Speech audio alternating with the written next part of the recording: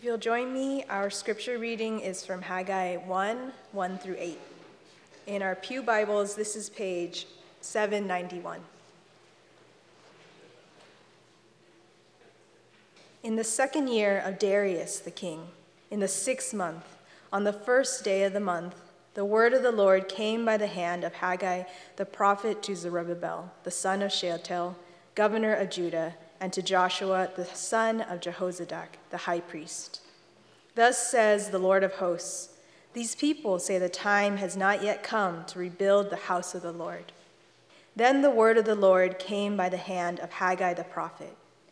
Is it a time for you yourselves to dwell in your paneled houses while this house lies in ruins? Now, therefore, thus says the Lord of hosts, consider your ways. You have sown much and harvested little. You eat, but you never have enough. You drink, but you never have your fill. You clothe yourselves, but no one is warm. And he who earns wages does so to put them into a bag with holes. Thus says the Lord of hosts, consider your ways. Go up to the hills and bring wood and build the house, that I may take pleasure in it and that I may be glorified, says the Lord. This is the word of the Lord.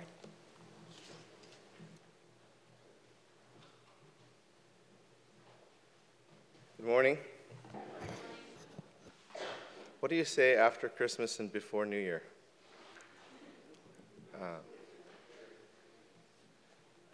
Merry New Year. I don't know. Just looking into ending this year, 2019, and then starting brand new year in 2020, and thinking through what could be shared with our church. Prophet Haggai came to mind because that first chapter in Haggai is quite a rebuke. And yes, welcome to this service here, where it's kind of a rebuke. But next week in chapter 2, it's actually a really great encouragement. So that's kind of how I framed it in my sick head. So I apologize ahead for a rebuke this morning. But next week, you'll be encouraged.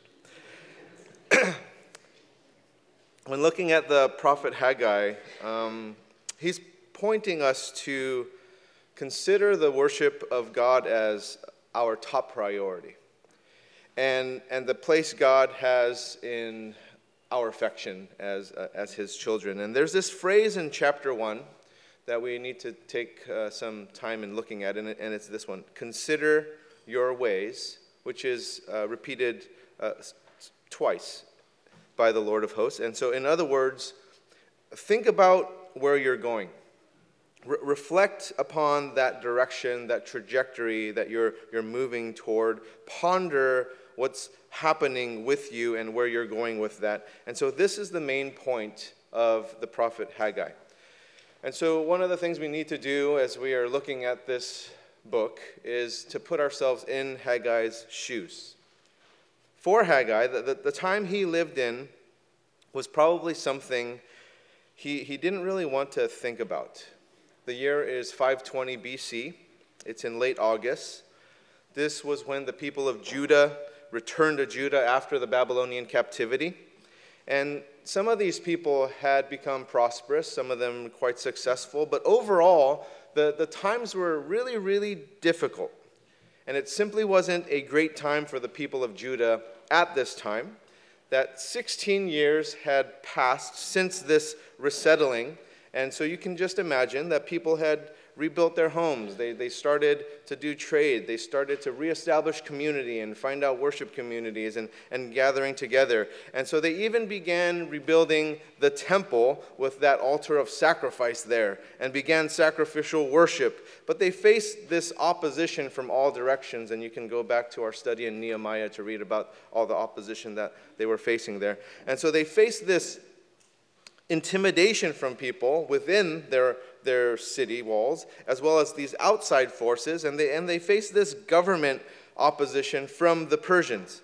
And all of these discouraging voices from within their community. So they decided to wait, because the temple that Solomon had built before, this just didn't seem to be getting off to a great start. So we're just going to wait. Enter the prophet Haggai. who began to prophesy to Judah with this very key question: can God ever be second in your life? Can God ever be second in your life? And this brings us back to this key phrase in Haggai: consider your ways. Think, ponder.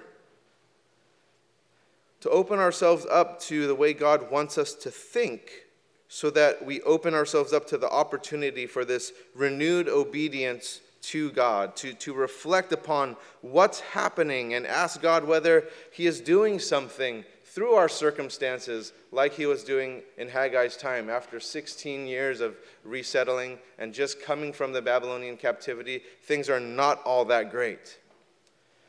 So that's kind of the background before we enter into these verses here. Verse 1. In the 2nd year of Darius the king, in the 6th month, on the 1st day of the month, the word of the Lord came by the hand of Haggai the prophet to Zerubbabel. I've always loved that name. If I have a son, I will name him Zerubbabel. The son of Shealtiel, governor of Judah, and to Joshua, the son of Jehozadak, the high priest. So you notice here that the word of the Lord, it pursues us. It pursues us. Verse 1, the word of the Lord came by the hand of Haggai the prophet. Now, many Jews did stay in Babylon. Not all of them left after the captivity, because what were they going to go back to? Judah was this desolate place. It was destroyed. There was no infrastructure. It wasn't a great place to go. And so this is the dreary setting that the word of the Lord comes through. And it's really encouraging to know that the word of God has the power to show up even though there's this desolate place there, even though that's where you're heading to. Not just something that shows up when times are really, really good, but it shows up all the time. Look at some of these promises of God. Titus chapter 1, verse 2. God who never lies. Look at Romans chapter 15, verse 4. For whatever was written in former days was written for our instruction, that through endurance and through the encouragement of the Scriptures we might have hope. That the Word of God pursues us. God does not lie. He provides us this word of encouragement through the Scriptures, that it's alive. It's the same today as it was back in the day of Haggai and the Apostle Paul. Verse 2, thus says the Lord of hosts, these people say the time has not yet come to rebuild the house of the Lord. Then the word of the Lord came by the hand of Haggai the prophet. Is it a time for you yourselves to dwell in your paneled houses, while this house lies in ruins? We have a God that practices discipline. There is such a thing as chastening from the Lord.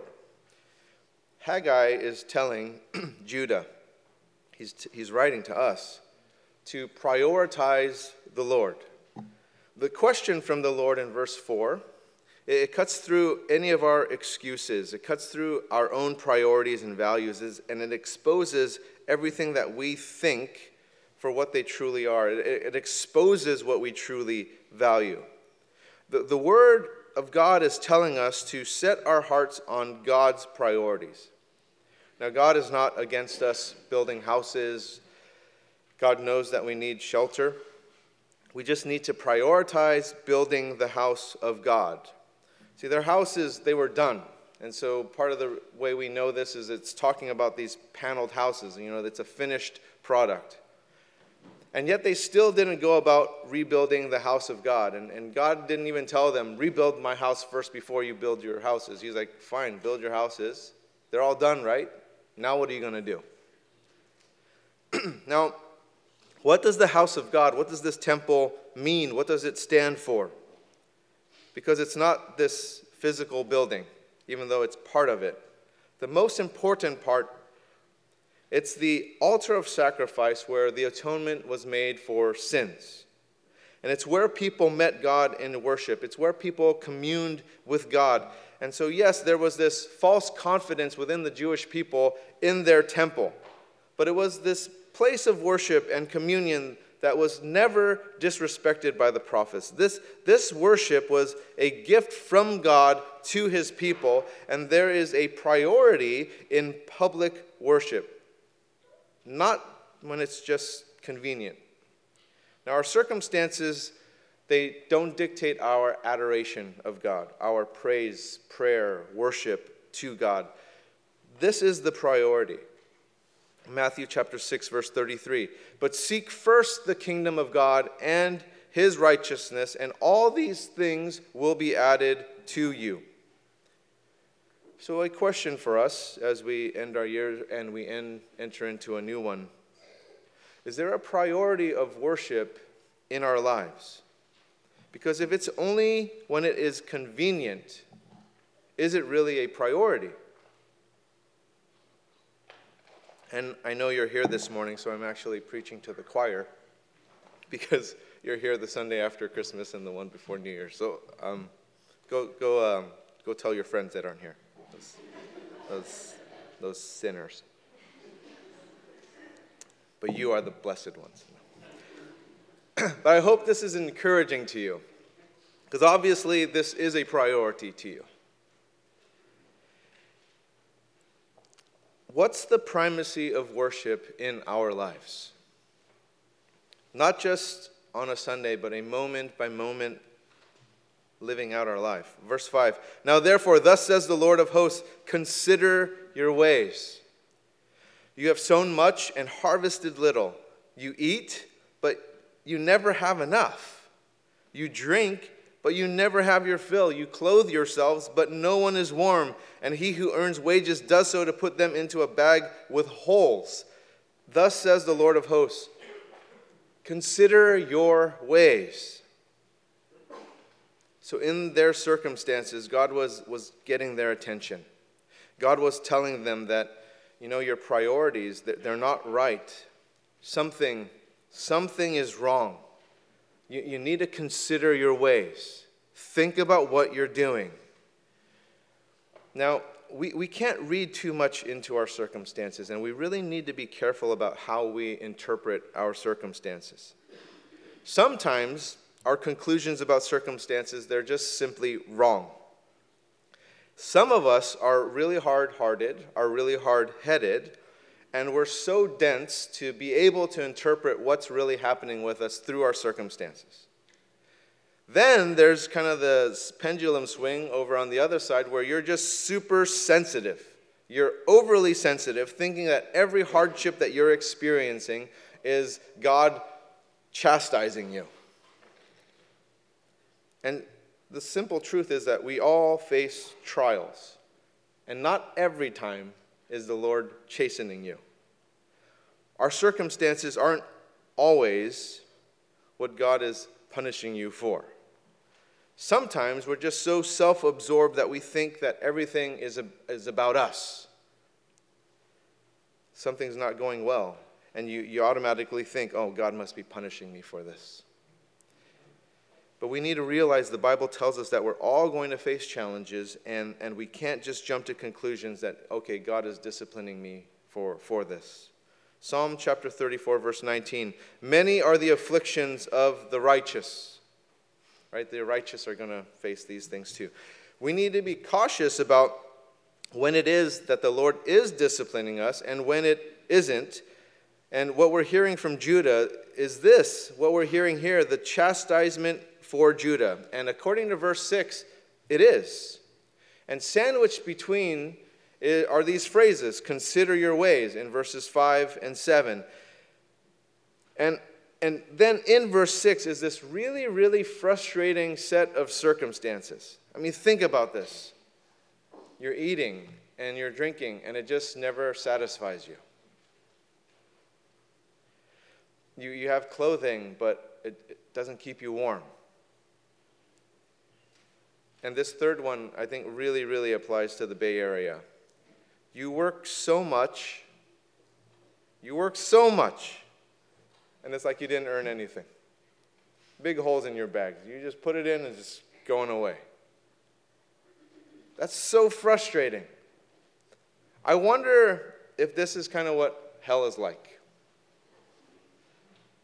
You know that there's this thing, but you can never get it satisfied.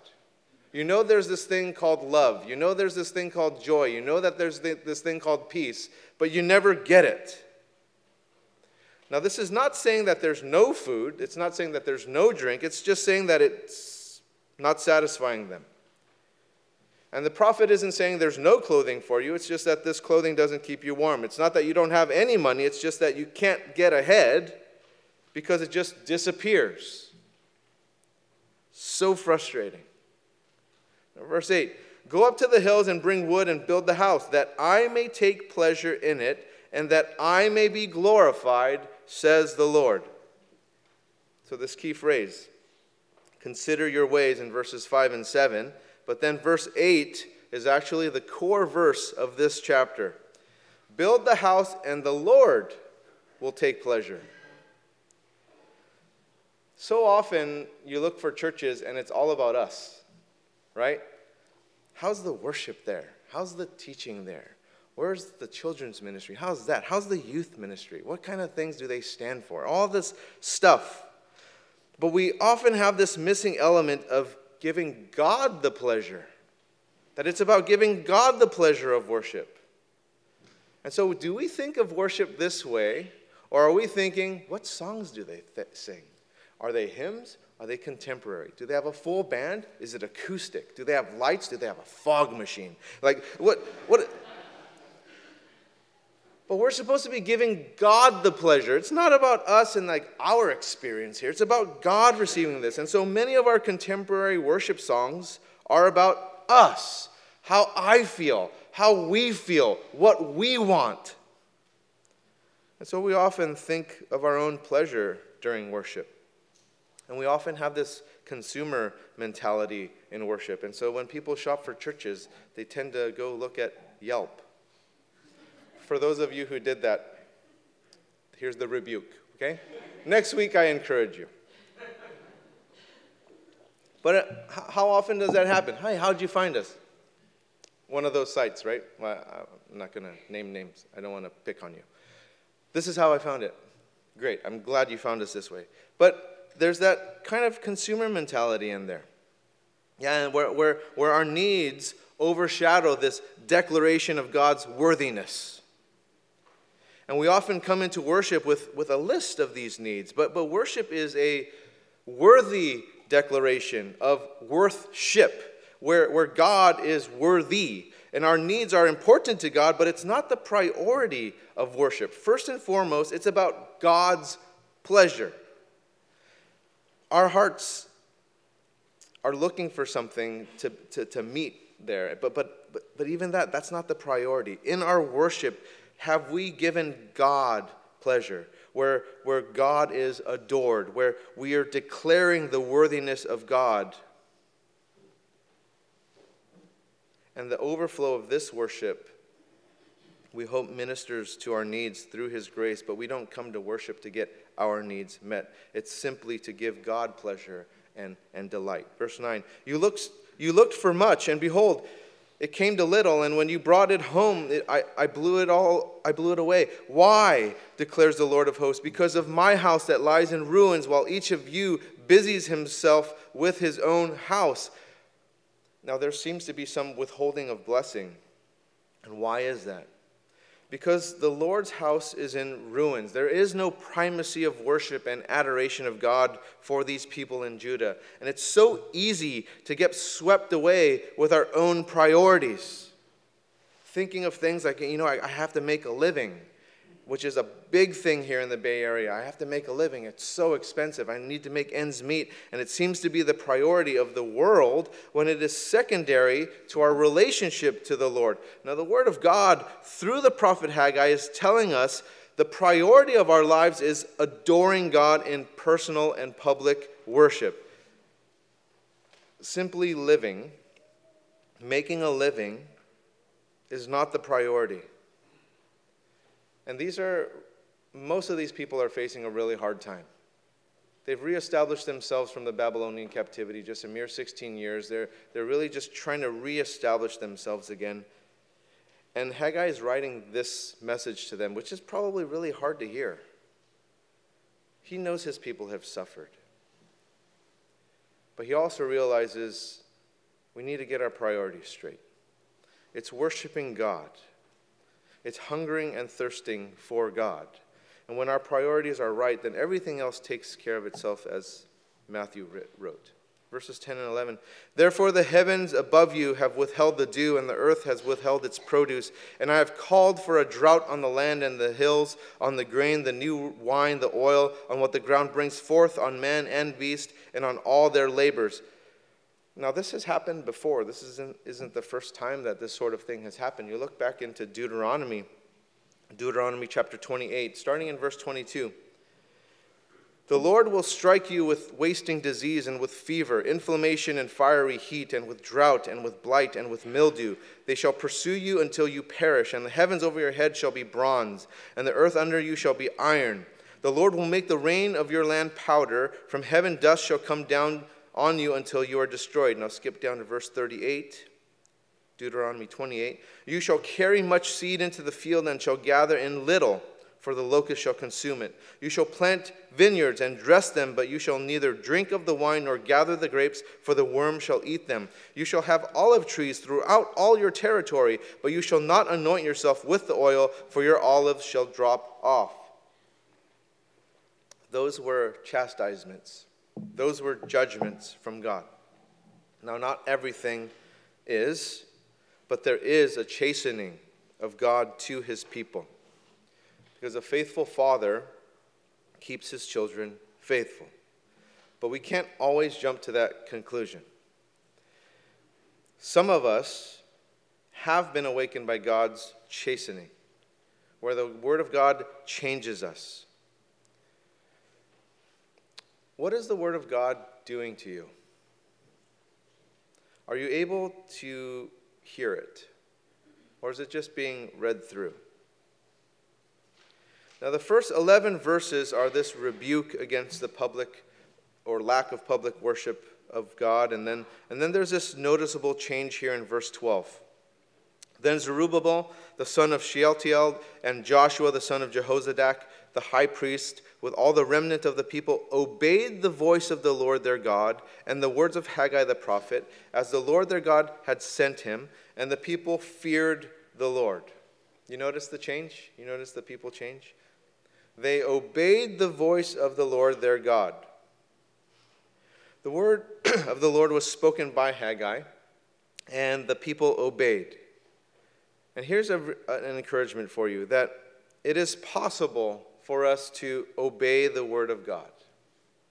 You are not stuck in your disobedience.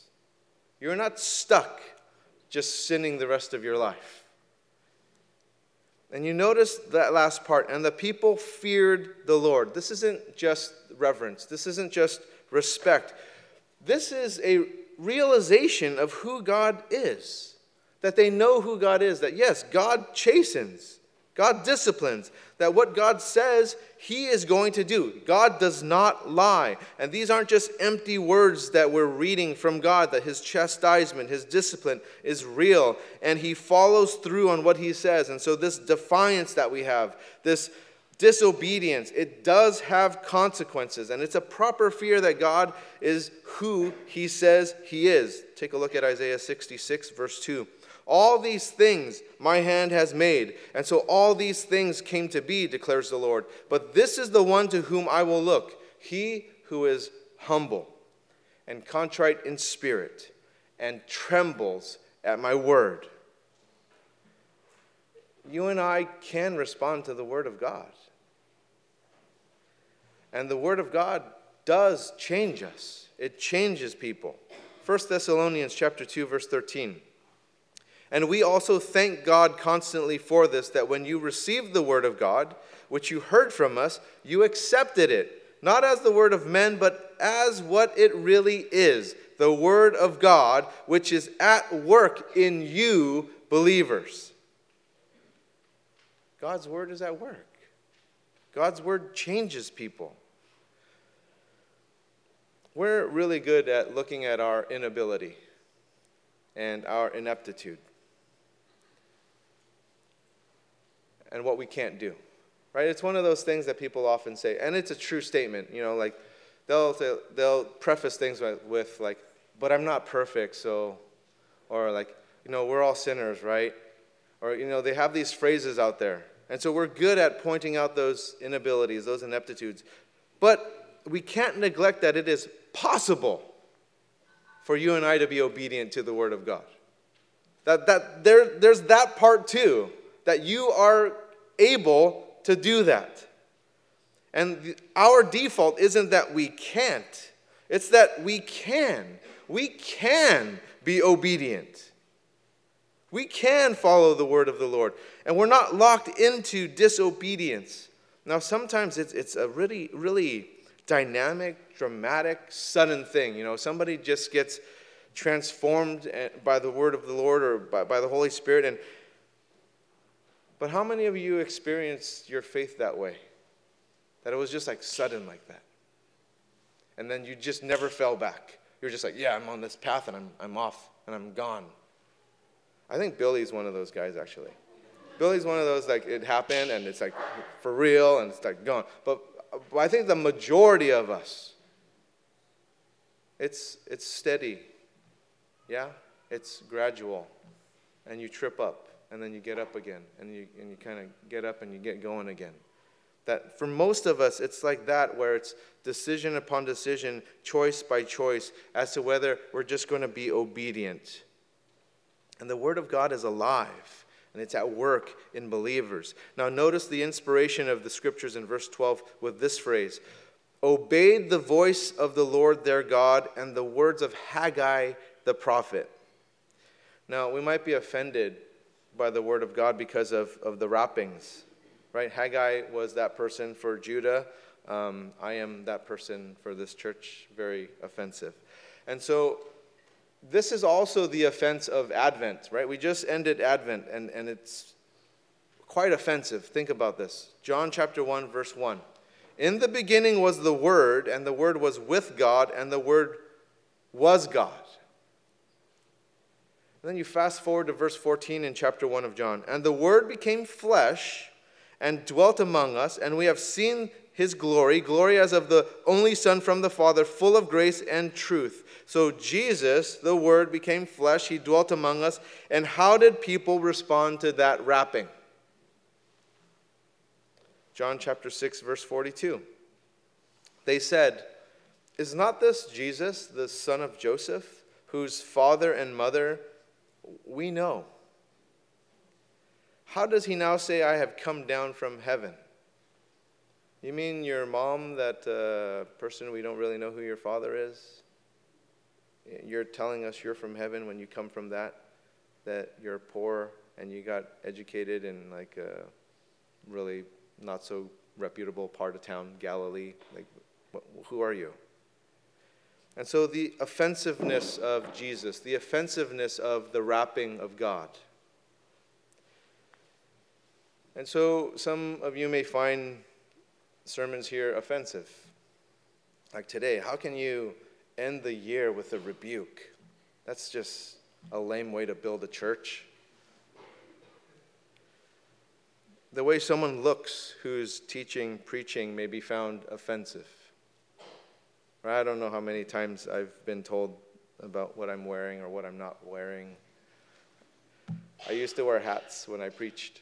Right? Because I like hats, but I don't because like somebody had a problem with hats, so I don't wear hats anymore. My favorite shoe is no shoe. Like I don't like wearing shoes. I've preached barefoot before, and someone, oh, that's so irreverent. You shouldn't wear. I changed to flip-flops. Oh, that's the flip-flop. Your toes are showing.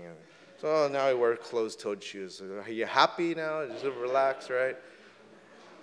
Offending all the time. No, you should be wearing a suit and tie. You got to go up there.